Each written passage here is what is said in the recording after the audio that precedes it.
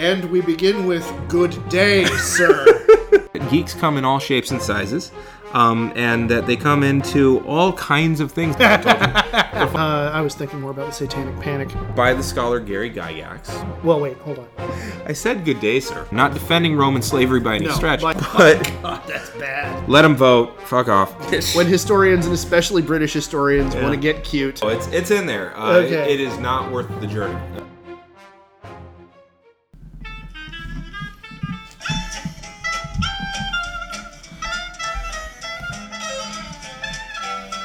This is a Geek History of Time, where we bring nerdery into the real world. I'm Ed Blaylock. I'm a world history teacher at the 7th grade level.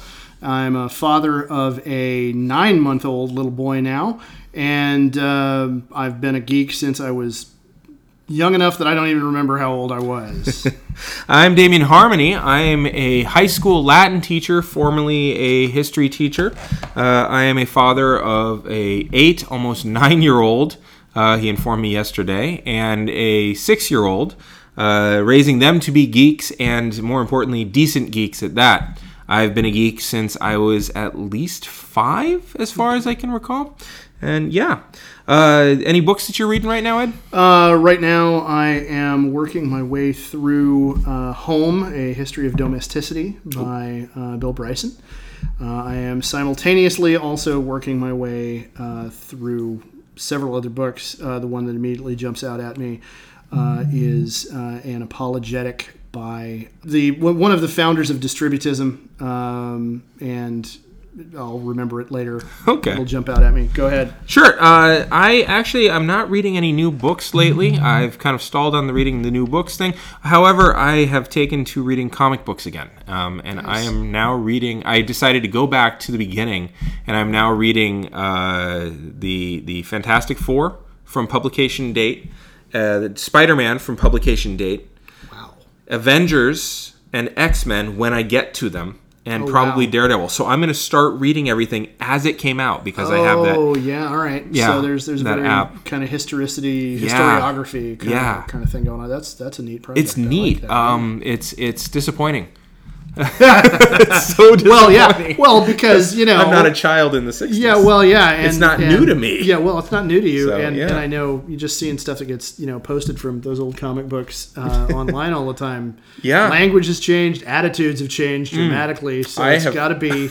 I have saved some of the best pictures from these. Oh, yeah. It is hilarious. And some will prove a few points that I plan to make in another podcast in the near future. Perfect. So, speaking of podcasts, we're doing this one today. It's part 1 of a multi-part series. Originally, I'd intended it to be a 2-parter, and then it exploded into at least a 4-parter. And the fact that I'm talking with somebody who knows stuff about this stuff, it'll probably be a much larger one. So. Well, and those of you who've been listening know my propensity to rant anyway, so that was almost doomed from the start. So what is it that I know something about that we're going to be talking about? Well, before I get to that, I would like to point out that geeks come in all shapes and sizes, and that they come into all kinds of things that you might not recognize as geekery at first. Okay. But I have, since I was 4, been a professional wrestling nerd. I loves me the professional wrestling. I adore the professional wrestling. And when I lived in San Francisco, I watched the local KOFY TV 20 where they used to show the Yule log. That channel had wrestling on it. It had at first just the garbagest wrestling there was. It was Northern California independent wrestling. Oh, nice. And then they got a pipe in from a Minneapolis company called the AWA. Holy cow. Which that will figure in. Yeah. So that's one half of what this podcast is about. The other half is something you and I both know a fair amount about. You probably will be able to carry more on this tag team, if you will. Okay. Oh, nice. You will be the Jim Neidhart to my Bret Hart. Oh, nice. Okay. We'll not see. Just because of the beard. Yeah, all right. Hey. But this episode is this series is called The Lost Cause: How It Saved Wrestling and Ruined Professional Wrestling, Just Like Our Country. Oh, wow. Yeah. Okay, so this is one of my buttons. Yeah. You know from conversations that we've had. Oh, yeah. Okay. Yeah. All right. So I want to hear about this. Yeah. So I'm already stoked. And putting this out there. Pardon me.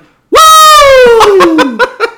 Wow, that was. I'm gonna have to adjust the levels on that later. Yeah, maybe, but I had to. Yeah, and it's funny that you would choose Ric Flair's thing because he is part of the group that is most tied to Lost Cause, but he doesn't represent the Lost Cause. He represents the antagonist to the Lost Cause. Awesome. We'll get there. All right. But I'm intrigued already. Oh yeah. And I would just point out when I taught history, I used to teach U.S. imperialism, and I would show them a wrestling match ahead of time. As metaphor. Yeah, absolutely. As the overarching, look, this is I would show themes, them that, and then I would show, like, when we got to the Cuban-American War, Spanish-American War, specifically in Cuba, I'd show them the famous animated short, Godzilla versus Bambi. And so... The kids got the visuals. Yeah, good one. Yeah, I like that.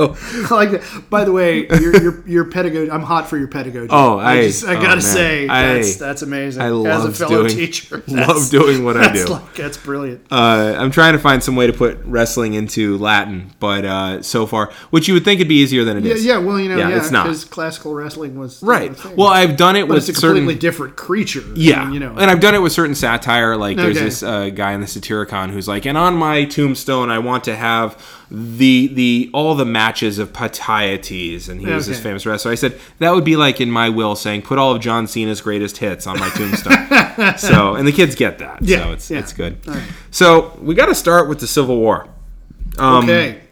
That's a starter. Yeah, it happened. That's a hell of a starter. Yeah, boy howdy.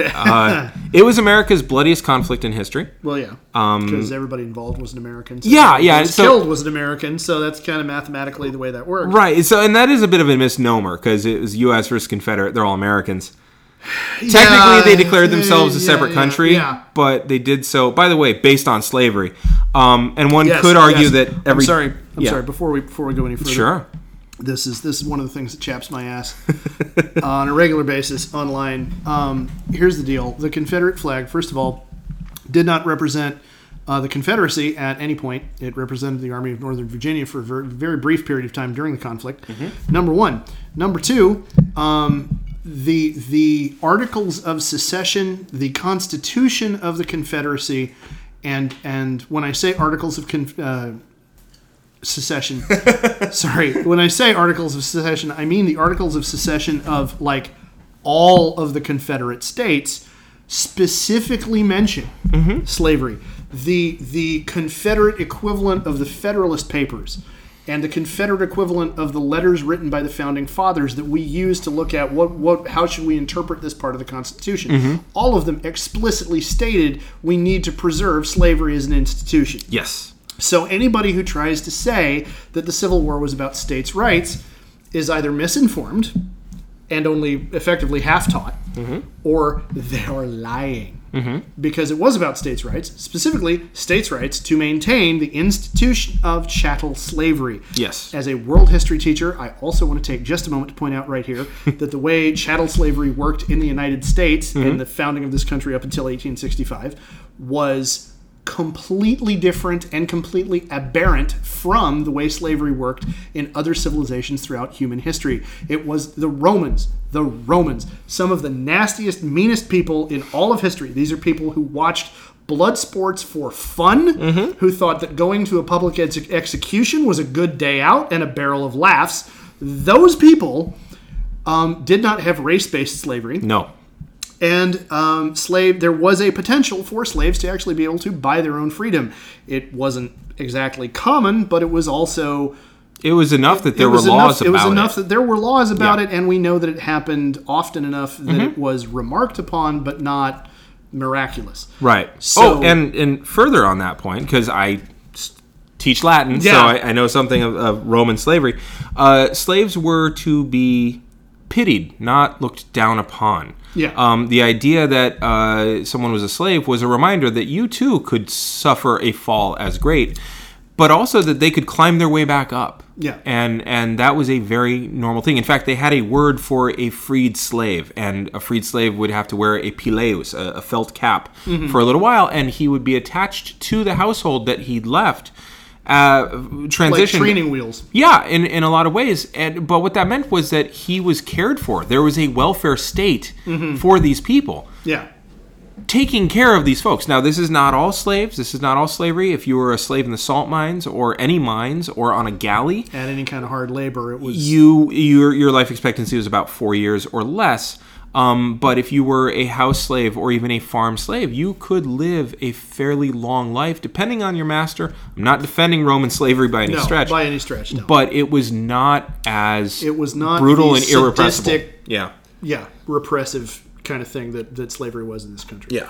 So now that we've gotten that off of our collective chest. Sure. So they separated themselves Yes. from the United States based on slavery. Yeah. You could technically argue that every Johnny Reb killed wasn't an American, but honestly, we see them as Americans. Yeah. Which means that virtually every casualty of war was an American, Yeah. Since it was Americans killing Americans. So, and before we get too far into the weeds, I kind of want to do what you just did, was address the fact that this war was absolutely 100% about slavery. And any desire to remove that from the equation or make it less central, because that's another thing you see happening, is part of what we're talking about today. Yeah. Confederate states were born when Abraham Lincoln was elected to office November 6th of 1860. They began to secede almost immediately.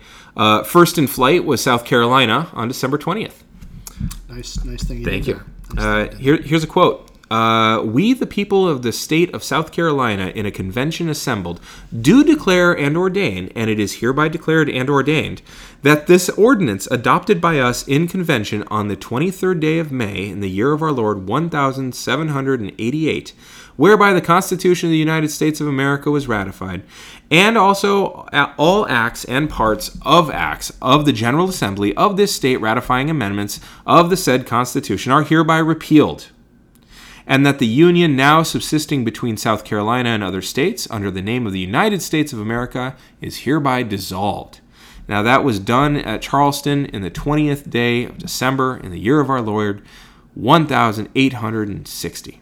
So they decided right away. Oh, well, he gets elected in November. Yeah. They're out December 20th. Yeah, a month and a half later.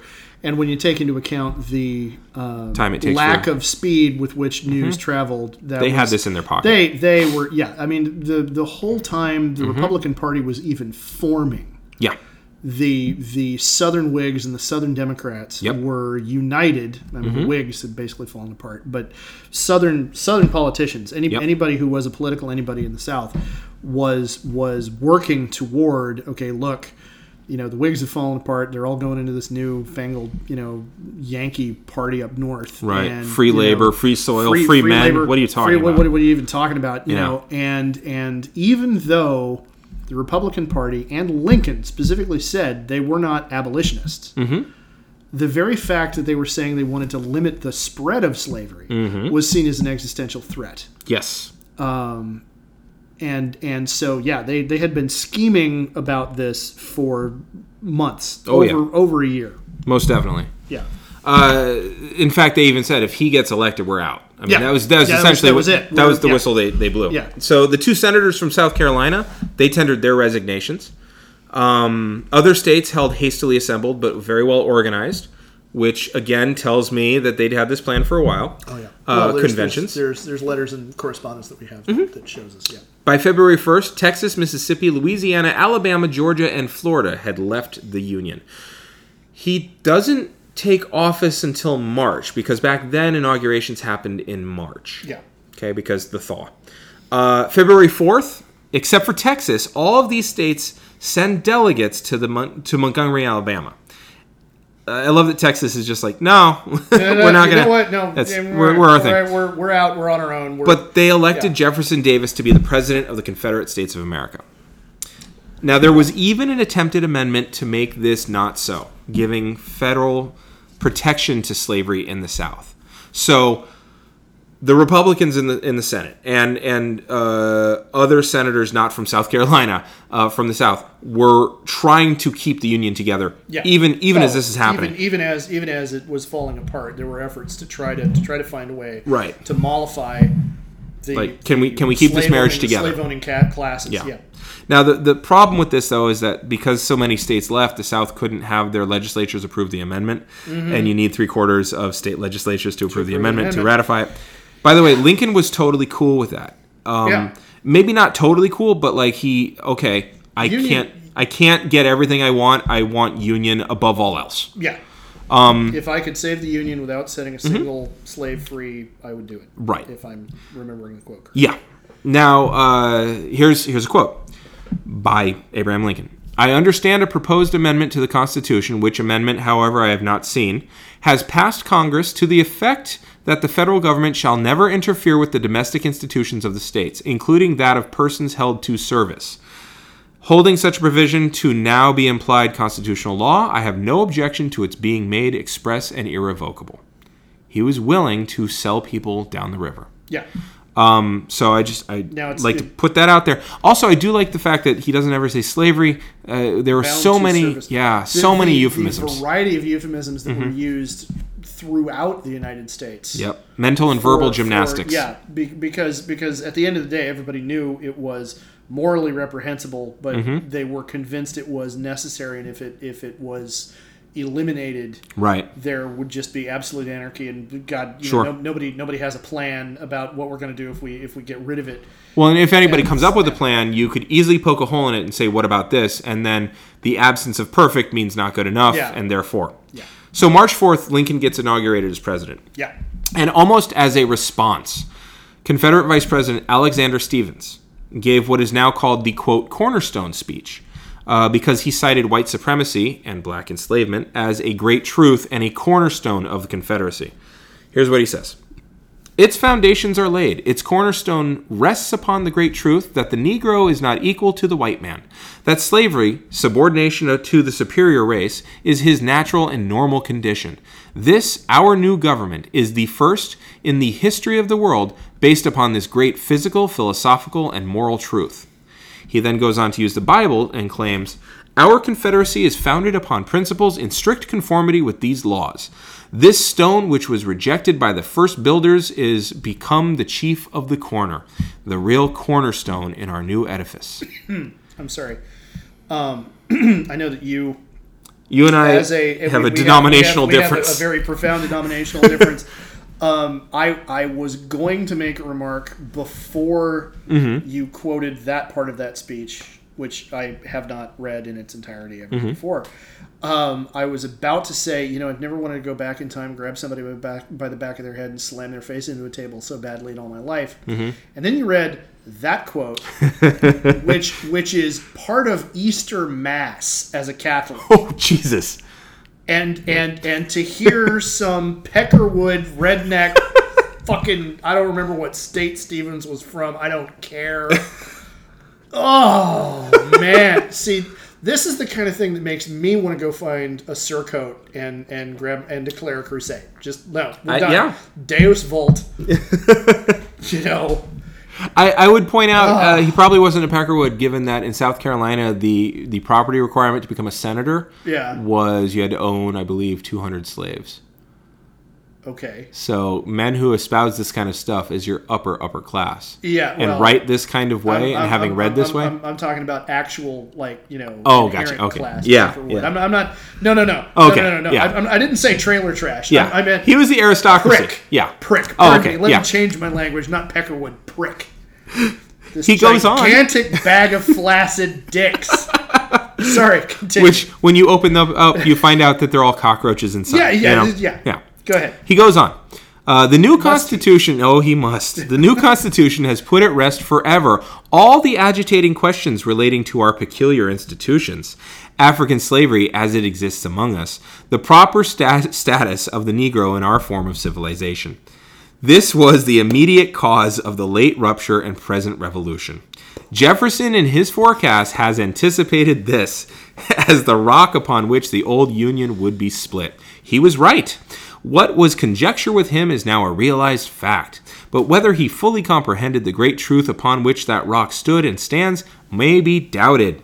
The prevailing ideas entertained by him and most of the leading statesmen. If you're going to keep pantomiming beating the shit out of this guy, it's going to be really hard to read this.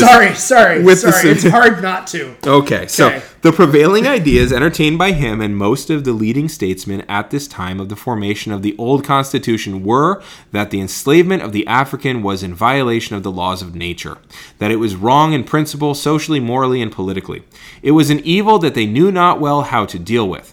But the general opinion of the men of that day was that somehow or another, in the order of providence, the institution would be evanescent and pass away. Those ideas, however, were fundamentally wrong. They rested upon the assumption of the equality of the races. This was an error. It was a sandy foundation, and the idea of a government built upon it, when the storm came and the wind blew, it fell. So, Ed, as a man of religion...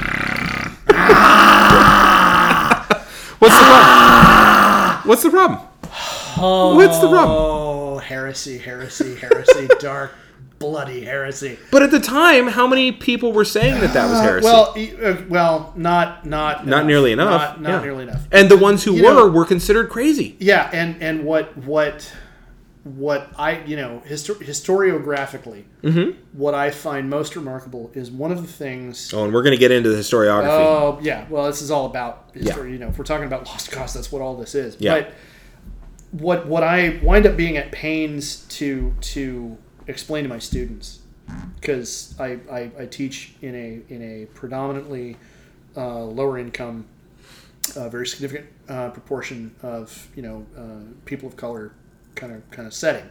I have a significant number of African American students from lower income levels, and I am a prototypical middle class white guy. I mean, and so when the issue of race comes up, I'm teaching 7th grade world history. We're going back to the fall of the Roman Empire and everything that came up from there till the French Revolution. One of the things that I point out is the idea that we have of race. Is a modern invention. I just gave this speech to my kids like a week and a half ago. Nice. Talking about slavery in Rome. Sure. Because they were saying, well, were the slaves black people? And I said, well, some of them were if they were captured and enslaved in North Africa. Right. But to the Romans, it didn't matter. They didn't have an idea of race like we have it today. Right. The idea that we have of race was invented to justify the peculiar institution of American race-based chattel slavery, because West Africa was where you could get the slaves from because of the colonizing efforts of the Portuguese and the way those kingdoms were dealing with things. One of the reasons you were able to do that was because Bernardo de Casas gives his treatise on why it's better to use African slaves instead of Native American slaves, because God likes that. Yes. Fuck him. Sorry. That's okay. You get to say that. Yeah. Not sorry. No. Not sorry at all. And so, that the whole, like every racial quote unquote racial problem that we're dealing with today is because a group of white people had to find a way to morally and in their own way of looking at it scientifically justify keeping a whole different group of people in bondage and oppression strictly based on a set of physical differences. Well, because the religion that they believed in did not endorse slavery. It didn't. Straight up Christianity. Straight up Christianity said and Islam do not. There is no difference between Greek or slave. Muhammad, who I'm going to confess I have a number of problems with, but Muhammad himself said, if you own slaves, set them free. Right. You should. He said you should set them free. And the only circumstances in early Islam under which it was like, no, you can have slaves was, conquest of non-monotheistic peoples. Right. And then, even then, you were supposed to, inculcate them. Kind of bring them up to speed. Bring them up to speed and then set them free. Right. And the problem is that people suck. Like, throughout history, humans have found one way or another to, do what they wanted to do and find ways to justify it. And, ISIS used that example of, convert polytheists to try to justify widespread slavery in their territory, and it was all women being enslaved for horrible, Boko Haram, for instance. Haram. Boko Haram as well, and then, in the States and in Great Britain before they abolished slavery, it was used race, like this whole pseudoscientific science of race studies showed up. It's so funny you bring up pseudoscience, because the next quote I have is by the same man using pseudoscience, which was really big in the 1800s. Back then it was called science. Well done. Our new government is founded upon exactly the opposite ideas. Its foundations are laid. Its cornerstone rests upon the great truth that the Negro Stop talking about cornerstones, you jackal. That the Negro is not equal to the white man. That slavery, subordination to the superior race, is his natural and normal condition. This, our new government, is the first in the history of the world, based upon this great physical, philosophical, and moral truth. The truth has been slow in the process of its development, like all other truths in the various departments of science. He's like a more racist Thomas Jefferson.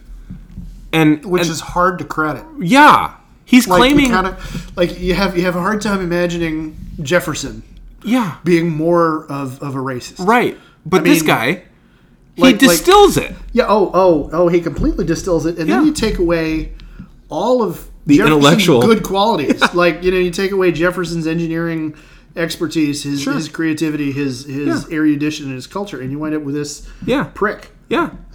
He claims natural law to back up biblical law. And it's really weird to me that the people who make these arguments are so frequently ending up on the more profitable side of the debate. Well, of course they but it's just so weird. Yeah, these are universal truths. You can't argue with them. They just happen to put me in the driver's seat. They just happen to put me on top. Yeah. So here's... duh. Yeah. Yeah. So here's more. Oh, God. Look with confidence to the ultimate universal acknowledgement of the truths upon which our systems rest. It is the first government ever instituted upon the principles in strict conformity to nature and the ordination of providence in furnishing the materials of a human society. Many governments have been founded upon the principle of the subordination and serfdom of certain classes of the same race. Such were and are in violation of the laws of nature. Our system commits no such violation of nature's laws. End quote. That's so. Yeah, Civil War totally not about slavery. It was really just economics. Oh yeah, it was just totally no. It's all when about the vice tariffs. President, it's all about tariffs. Yeah. Understand? My father. Yep. Who grew up in Florida. Okay. Went to high school in Florida. What most people don't know about Florida is the further north you go, the further south it becomes. Yeah. Florida North is Alabama Junior. Yeah. It really is. Yeah, But some parts of it are Mississippi. Junior. Yeah. I mean, my dad actually grew up an Arkansas fucked to Mississippi, and they're brothers. Yeah, so not even sisters. Wow. Yeah. No. So he grew up in Coral Gables, which is just outside Miami. So that's pretty far south. Pretty far south. Yeah. But it was Miami in the 50s and early 60s before cocaine made it into a city. Nice. Yeah. Before the Mariel boat lift, before Cuba and the influx of Cubans. I mean, there were Cubans there, but what he remembers from his childhood is the biggest minority group were Jewish people. Right. And so it was still very waspy, white Anglo-Saxon Protestant, and much more Southern in many ways than it is today. Yeah. Today Miami is its own dimension. It's not even, it's bare. It doesn't even count as the South, like you were saying. Really, it's New York Cuba, of it's Cuba Florida. North, or New York South. Back then, no, Florida was still a Confederate state. He grew up as a child. It was still segregated. And so what he learned in school was that the Civil War was about states' rights and it was about tariffs. And when I was in high school in California, reading California textbooks back in the 90s, he had a certain level of cognitive dissonance seeing me doing my American history homework, and he was like, well, that's That's revisionism, whatever. All because, I mean, the story he had learned. Now, understand. To him, it was canon. Yeah. My grandfather was from Iowa. My grandmother was from Long Island. So neither one of them were Southerners. They had emigrated to Florida for different reasons early in their lives. But my dad grew up in Florida as the son of these expats from other parts of the country. And so, he that's what he learned in school. That's what he carried with him. And because he was telling me that at the same time I was reading the textbooks from California, which still are bought from the same companies that publish textbooks for, say, Texas. But back then, it was a lot more modular. It really was. The textbook industry wasn't as centralized in Texas, basically. But they still soft pedaled it. Yeah. I mean, they still did well, everything. People in California were Okies and Arkies. I mean, let's... Yeah, well, hey, you're talking about... Your mom's side of the family. Generations back, my mom's side of the family. Which I don't have a problem with, but apparently Okie's a slur. Like I learned that and I shouldn't be saying it. You're right. Teaching in San Benito High School in outside of forget now Gilroy. The very first year I was teaching, I talked about I used the word Okie, and I had kids in my classroom like tense up. Tense up like I had just used the N word. Right. Like, oh, okay. Sorry. Because those tensions were still very real. But so they soft pedaled it, but it was still more explicit that no, this slavery was a central thing. I mean, they pushed the states' rights was an overarching thing kind of deal. And now, when I go on to teach American history, I'm going to be like, no, here are the primary source documents. Read the primary source documents. Right. Read this Peckerwood-Stevens. Yeah. Read this. It's going to piss you off. If you read this and you don't want to pantomime kicking the shit out of this guy, like, you're in the wrong history class because, Well, I went to school in Florida as well. Okay. For 5th and 6th grade. Okay. And I was a history nerd. What part of Florida were you in? Bronson. So, did you ever see the movie Rosewood? A long time ago. Okay, so there's a scene where all of the KKK are like, they finished killing as many of the black people as they wanted in Rosewood, wiped out the whole town. Now they're going on a rampage, and they go down the road, and there's 13 white guys with shotguns standing in the middle of the road, and the sheriff is in front of them, and he tells them, basically, our black folk are law-abiding citizens. And they're like, no, we know that there's some people in there that need justice. And he has them draw their guns. And he says, you go away. Bronson is a good town. It was that town. Now, to give you some perspective, I think that actually happened. I also would point out that Bronson had about 804 people in it when I lived there. 800 when we left. It had 2 separate cemeteries so that blacks and whites wouldn't rot together. Yeah. Like, it was... Well, I mean, that was just... The white side of town were single wide trailers and sometimes double wides if they were really rich. The black side of town were lean-to shacks. Yeah. It was as segregated as it gets. While we were in school together, it was not segregated. But it was real quick. The moment the bell rang to get out of school... You go to your separate parts. You might even have a bus route go through both places... But by and large, I mean, it was a tremendously... So the kids that I was in school with, they found out I was a huge history nerd because, I was from San Francisco, which automatically made me gay.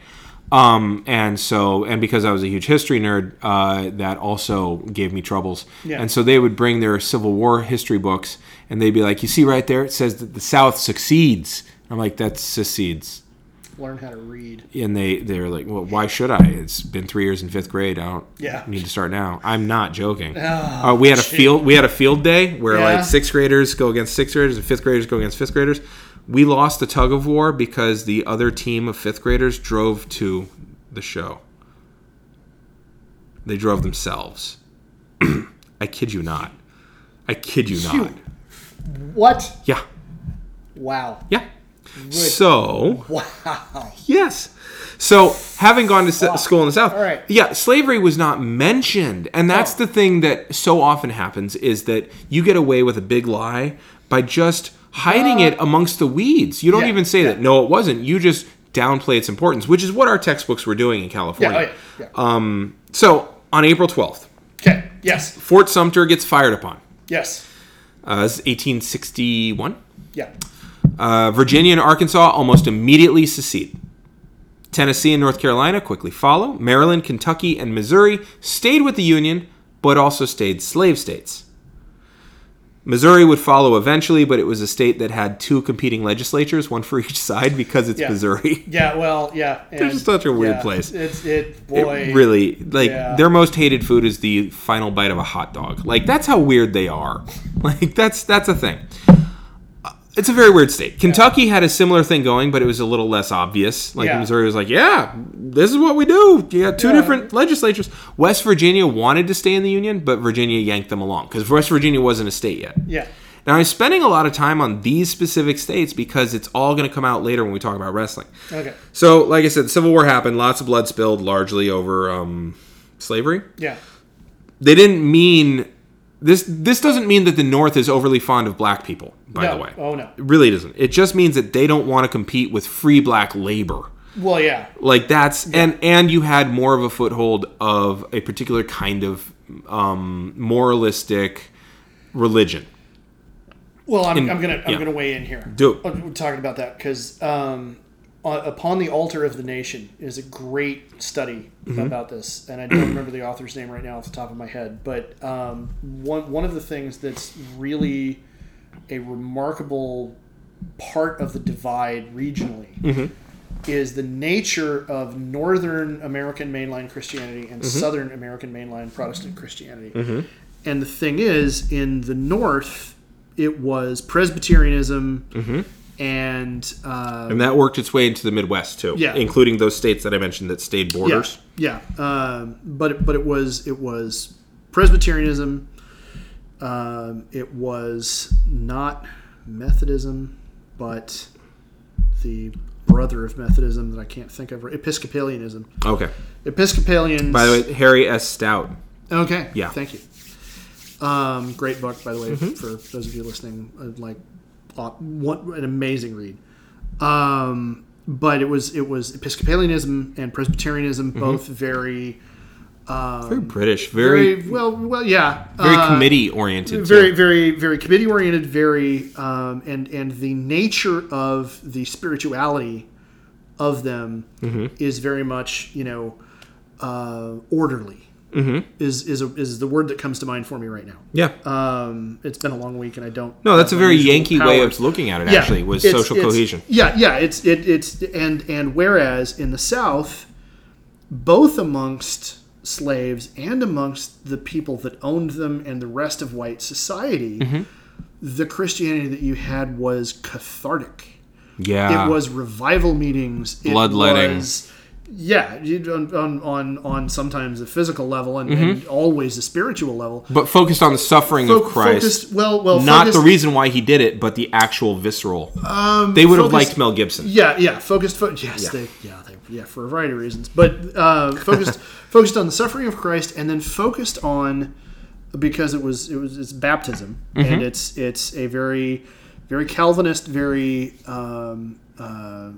Second Great Awakening. Yeah, I blame the Second Great Awakening for so many things in this country, but the Second Great Awakening idea of this epiphany moment of sudden enlightenment and sudden realization of whether or not you were one of the elect and whether or not you were going to go to heaven, and they still talk about, you still hear it in televangelists and that kind of stuff, talking about that moment when you are saved, right? And it was this a catastrophic Christianity. Yes, I like it. Yeah, and it was all it was this deeply emotionally cathartic kind of ritual. It was. Screaming and hollering and handling snakes in some places, and this, the further west you get, tongues, the stranger it gets. Yeah. And but I'm it really speaking as a Catholic, stranger it gets. Like, I know one of the things I love about my faith is how weird parts of it are, and I'm just saying, wow. Yeah. So now, saying that, just real quick, that fits perfectly with a Southern society where it's a landed gentry, the elect, the elite. It absolutely fits into that elitism. Yeah. And if you look to the North was much more cosmopolitan. It was much more You had to take into account a lot of different people, a lot more town council-y. Yeah. Very, Salem, well, I mean, all the way back to the Puritans, all the way back to the very foundations. Still council-y. Yeah. Not you are chosen, you are not. It was, we're all damned, so let's figure out how to make this work. Yeah. Well, if you go, to the very founding of the different colonies, you look at who founded them, how they worked. The Puritans showed up as a collective to build the city of God, and the Roanoke colony showed up to make money for second sons of landed gentry. Right. And that basically is the pattern kind of all the way down in terms of the differences in social structure. And I mean, the two of us like to just kind of beat up on, Southern institutions and Southern culture. And I genuinely want everybody who's listening to understand, I'm not trying to be pejorative when I describe it that way. I'm just saying that is a key component in the different outlooks that these two parts of the country had. Absolutely. And when you're talking about the differences in religion, the one of them was social cohesion in the North. It was all about, you have to live closer together in cities. Order, in a lot of places, and in the South, it was, at least one theory I've read, which I put some credence into, was the violence and oppression and guilt associated with the day-to-day operation of slavery in their society was something that meant that white Southerners needed revival meetings and needed this catharsis. Yeah. As the way to deal with the pressure of sinning, essentially, of doing that all the time, and Absolutely. The emphasis on sin and redemption. You don't hear Presbyterians or Episcopalians. I keep having trouble thinking of it. It's because you're Catholic. It's rivals across the pond. It's like Brother John. It's like, hey, just come over here. Just admit Francis is a nice guy. Come on. And it's a conversation I've actually had with Methodist friends of mine, tongue in cheek, like, just come on. Yeah. But, and they don't have that same level of catharsis in services. I mean, it can be a very powerful spiritual experience. But it's different. But it's very different. And the catharsis they have is not corporate. In the North, it's corporate. It's not individual. Yeah. It's not... It's not one person getting called up. Yeah, it's not one person coming up in front of the prayer meeting to testify. It's secular, quite honestly. We are creating a novus ordo. We are creating a new world. Yeah. And God won't come until we get this shit right. Whereas in the South, rapture's coming. You better act the right way because He'll pluck you up, and the rest of them will burn on an individual way. Yep. Yeah. Meaningful insight on which is interesting because the civil rights movement in the 1960s absolutely adopted that northern belief structure about social justice, but kept all of the passion. Yep. And the call and response. Yeah. And yet, where they got the most racism hurled against them was in Chicago, in the North. At least according to King, to Martin Luther King. I would say Diane Nash would have a different story. Having stayed mostly in the South for it. So, certain derivations, like you said, of Christianity were more against slavery than others, and largely those were housed in the North. Yeah. Because it's easy to resist other people's temptations, too. Let's be real. Well, it's easy to resist other people's temptations, and there is something to be said for the fact that in the North, the whole social structure and the economy were built around industry by this time. The nascent beginnings of American industry are established in the North, and you had a system where it was the individual free laborer who was the backbone of the industrial economy. Yeah. And so it's really easy to not so much look down on somebody else's temptations as to condemn a sin that you're not depending on. Yeah. And one that you're competing against. Yes. That's a big... And like I said before, free soil, free labor, free men. Yeah. It was an economic policy. Oh, yeah.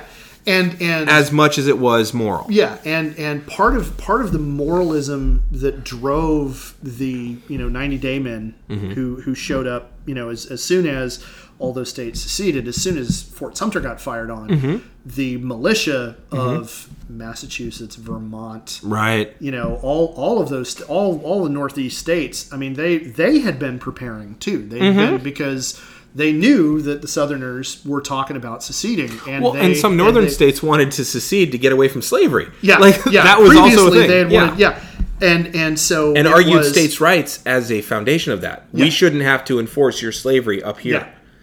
Yeah.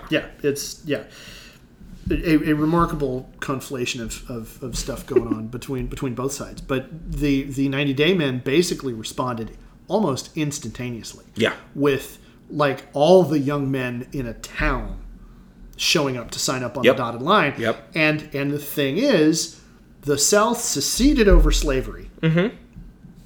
The North fought them over preservation of the Union. Yes. Because, at the time they signed up, those young men did not care about the plight of slaves in Mississippi or any place down there. No. Many of them changed their minds after they got into the South and saw the way these people were being forced to live. But that's a topic for another time. But, when they signed up, it was, we are a union. We are a nation, and by leaving, you are traitors, and we are not going to let you do it. We're not going to let you kill the country. Mm-hmm. And it's this remarkable dichotomy of motivation. So for the South, it was about slavery. For the North, it wasn't. Yeah. And this is where you can hide the idea of slavery. Yeah. And nestle it so that nobody pays attention to it. Because you could say, for the North, it was, It was, So I keep pointing out, and you do too, that it was about slavery for reasons that'll become clear soon. But you know what I like? Primary source documents. I like the Confederate Constitution. First, it's specifically because it is such a self-damning thing. The first thing I love about it specifically prohibits foreigners from voting in all states instead of leaving it up to the states. States' rights. I also found Article 1, Section 9 fascinating because I like, parallelism, and Article 1, Section 8 is fascinating in our Constitution. Yeah. So here's what they said. All bills appropriating money shall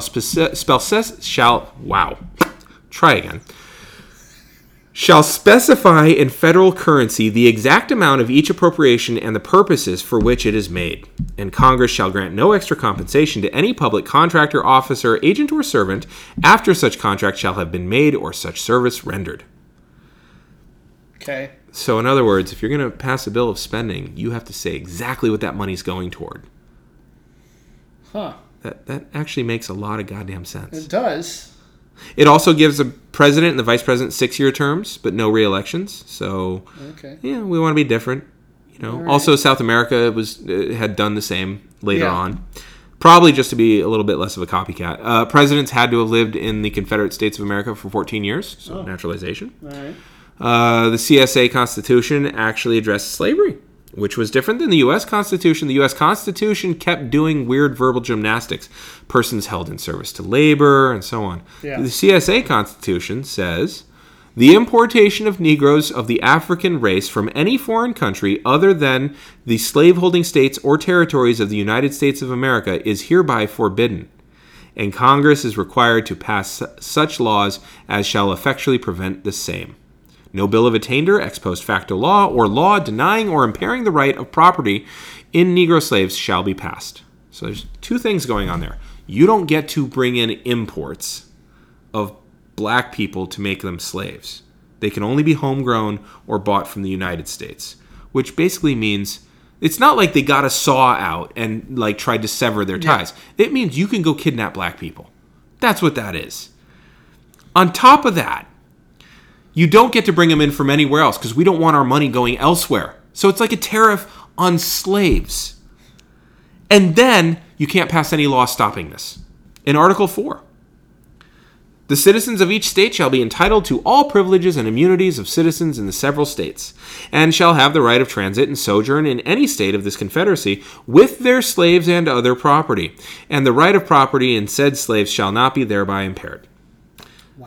Which they already had in the Dred Scott case. That was a big failing of the Supreme Court. Yeah. And the Northwest Territory Ordinance of 1787 had said, no, you can't do that. Dred Scott kind of said fuck you to that. Carved that out, yeah. But, I mean, so they're specifically naming they want to make slavery. Because if they're splitting off from the United States, the Dred Scott decision no longer has any legal merit. So here's how to make it constitutional. Say, instead of, yeah. But again. And they're explicitly saying slaves as property. Yeah. Here's more. The Confederate States may acquire new territory. Because they want to make sure they can go fight and take other shit from people. And Congress shall have power to legislate and provide governments for the inhabitants of all territory belonging to the Confederate States, lying without the limits of the several states, and may permit them at such time and in such manner as it may by law provide to form states to be admitted into Confederacy. Okay, so here's how you expand, which our Constitution didn't quite have, and it became by statute. Yeah. Cool. In all such territory, the institution of Negro slavery as it now exists in the Confederate States shall be recognized and protected by Congress. Slavery was mentioned again, just in case people didn't. Throwing that out. And by the territorial government. And the inhabitants of the several Confederate states and territories shall have the right to take such territory any slaves lawfully held by them in any of the states or territories of the Confederate States. Wow. So as you can see, they were really big on protecting slavery. Yeah. All right, lost cause. Yeah. Now we're on to the lost cause. Yeah. This is definitely going to be more than a one episode thing. But, already, yeah. Yeah, but we're going to start with the lost cause, and then the next episode we'll pick back up with the lost cause. So, lost cause. It's just really important to recognize the Civil War was founded over slavery. I just want to... I don't know if I made that clear. Just like, in case anybody has been asleep for the last 50 minutes, we want to make sure you understand. And slavery was key. In all fairness, there's been a lot of ink and paper spent on minimizing that fact for the last 150 years. Yeah. But it's pretty goddamn clear that it's about slavery. If you actually take the time to go back to look at the primary source documents, it can't be argued. So, if you read the history. Yes. Yeah. Yeah. All right, so... Enough said. Lost cause. Dead horse. And this is the crux of what you're going to hear later about wrestling. Yeah. The lost cause is the ideology that the South was fighting valiantly and honorably for Southern pride, despite being tied to a regrettable but really minimal sin of slavery. Fuck these people. That's what the lost causers are claiming. Cattle prod. That's what they're claiming. They're saying, look, heritage, not hate. Right, straight up. Fuck all of them. Right. God, that pisses me off. The lost causers claim that prior to the 1950s, nobody really cared much about the slavery issue. The only reason people care about it in the 1950s is because these black people are wanting to sit. Yeah, I didn't. They want to vote. What the hell is that? Or sit at counters. Yeah. Tain't natural. Tain't natural. Tain't right. Tain't natural. And nobody put much stock in it. And it was really just a tragic issue of honor that had to play out. There were these two ways of life, blue and gray. There were cousins that just couldn't reconcile their differences. Well, they couldn't reconcile their differences because one side wanted to own people. I think you're nitpicking here. I think really it's a pretty goddamn big nit, man. So they literally lied about history to make history more palatable. That's what they did. Yeah, well, yeah. Yeah. So, which is why it makes me so goddamn angry. I want to see if these phrases sound familiar to you, given where your dad went to school.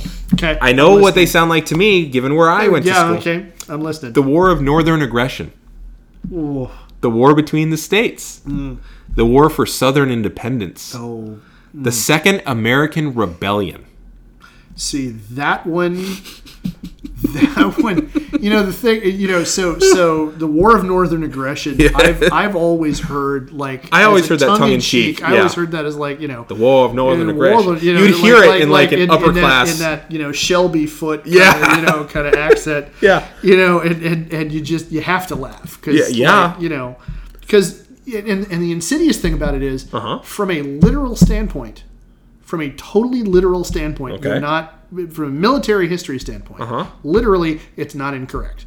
Because... Time out. Okay. Fort Sumter... Yes. ...was the first thing to get shelled, and that was in the South, and Southerners attacking federal troops. Yes. So, However, hold on. Okay. The rest of the war... was fought in the South. Was fought in the South with the North having to march in and invade in order to enforce Union. So there is you can say that one with a straight face, and I won't necessarily want to kick you in the nuts. How about the War Between the States? That one I heard, the first time I heard that, Bugs Bunny and Yosemite Sam. Yeah. Yes. And the thing is, the War Between the States, again, is... Not inaccurate.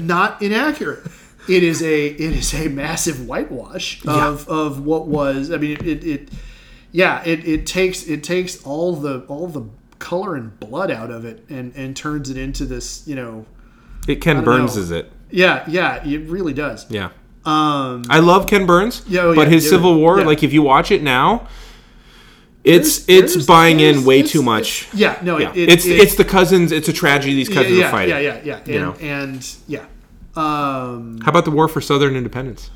Fuck me, I'm a cattle prod. That's bullshit. But how is this conceptually that different than the American Revolution, though? And I'm not saying that ironically. I know. I genuinely, because you have one group of people saying, we don't want to do it your way, we're out. Yeah. That's what's going on. Yes. The thing is, I'm going to say that I don't think there was a single Enlightenment thinker. That's true. Who would have looked at the two conflicts. That's true. And seen them as morally equivalent. That's a very good point. Neither Locke nor Hobbes, who are my two, your guys, the guys from the Enlightenment. Neither one. Even of them. Jefferson wouldn't have said it. Jefferson would have looked at it and gone, no, look, look. Right. Ours was about representation. Sure. You have representation. You are overrepresented. You are in every way. I made sure. Yeah. I benefited greatly. Jackasses. Yeah. I'm one of you. I made sure. The books for you. I cooked the book. Yes, I rigged it for you. Yeah. You get to claim 3/5 of every black person. Because they don't get a vote. They don't have to. You just made super citizens out of the white people who own them. Yeah. Yeah. Because I was one of them, and I wanted to make sure that... Which is going to keep it going longer, by the way. Yeah. So you're welcome. Yeah, so you're welcome. So, so it is fundamentally different then. So it is, yeah. And... Again, it's technically true. But so fundamentally different it's not just a difference of degree. It is a difference in kind. Yeah, it is. What's insidious about so much of the kind of stuff that lost cause historians do is that it is that drop of truth in the middle of the lie. Yeah. And it's and they hide behind that. Yeah, it's that one little fig leaf that they can use and use that to cover up. Yeah, the elephant in the room. Yeah.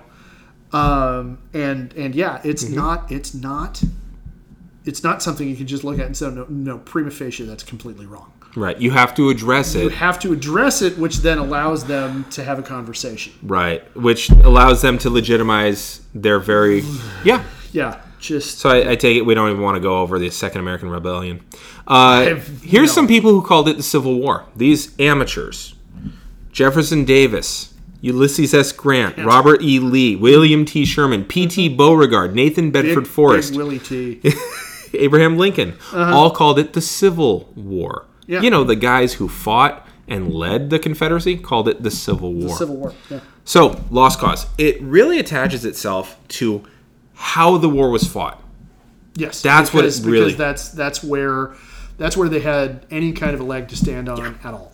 And so they created a mythos out of that rather than looking at why. If you eliminate the why, you can make heroes out of traitors. Yeah. You can make it so your neighbors and your own relatives were merely misguided, not men trying to wreck a country to keep other people in chains. Yeah. The best part of Alexander Stephens' speech is that he doesn't stick to it at all, by the way. Once the Civil War ends, he tries to backpedal. Of course he does. He makes the speech, it's all about slavery, and then he claims it's not about slavery. It was about economics. And since the North was attacking them for their use of black people as labor, people who want to simplify and just like, I just don't like political nastiness, were able to hang with that. Well, both sides are equally wrong. Well, exactly. Well, and that comes into the idea of memory, because when you get to the 50th anniversary, and I'm going to get into it a bit, you get to the 50th anniversary of Gettysburg, the North also wants to say, okay, cool, because then we can all get back together. And there's a wonderful picture of people who fought and shot at each other, shaking hands. Very old man. And moving in its way when you think about the individual men doing that. But of course, the amount of black people who suffered as a result of that is astounding. Yeah. So it's about different ideas on the Constitution. Yeah. Since it was really about whether or not states had the right to leave the Union. It's about culture clash, since the South had a culture of honor and the North had a culture of making money. I'm getting flipped off here. You're not. You're just the one across the table. Yeah. Now, and somebody's got to get flipped off. Here's the best part. All of this is going to tie into wrestling very soon. Yeah. Yeah. So, but for right now, we've run into just about an hour. So what I'm going to do is I'm going to stop us here, and we will come back to reconvene for the next part of The Lost Cause, because it really deserves several of its own podcasts. Yeah. So for A Geek History of Time, I'd like to point out to you folks that Geek History of Time has its own Twitter now. We're up to 2 followers. More people should click follow. Yeah. It's at Geek History Time. If you also want, you could follow me at DaHarmony. And you can follow me at E.H. Blaylock. I'm neither as erudite nor as cutting as Damian is, but I have my moments. Also, I spend less time shouting directly at the president. I do like to shout at a person who is in power. It's a hobby. So I promise it will get geekier, but we just need to set the stage. Really set the stage. So we will see you all in the next episode. For Geek History of Time, I'm Damian Harmony. I'm Ed Blaylock.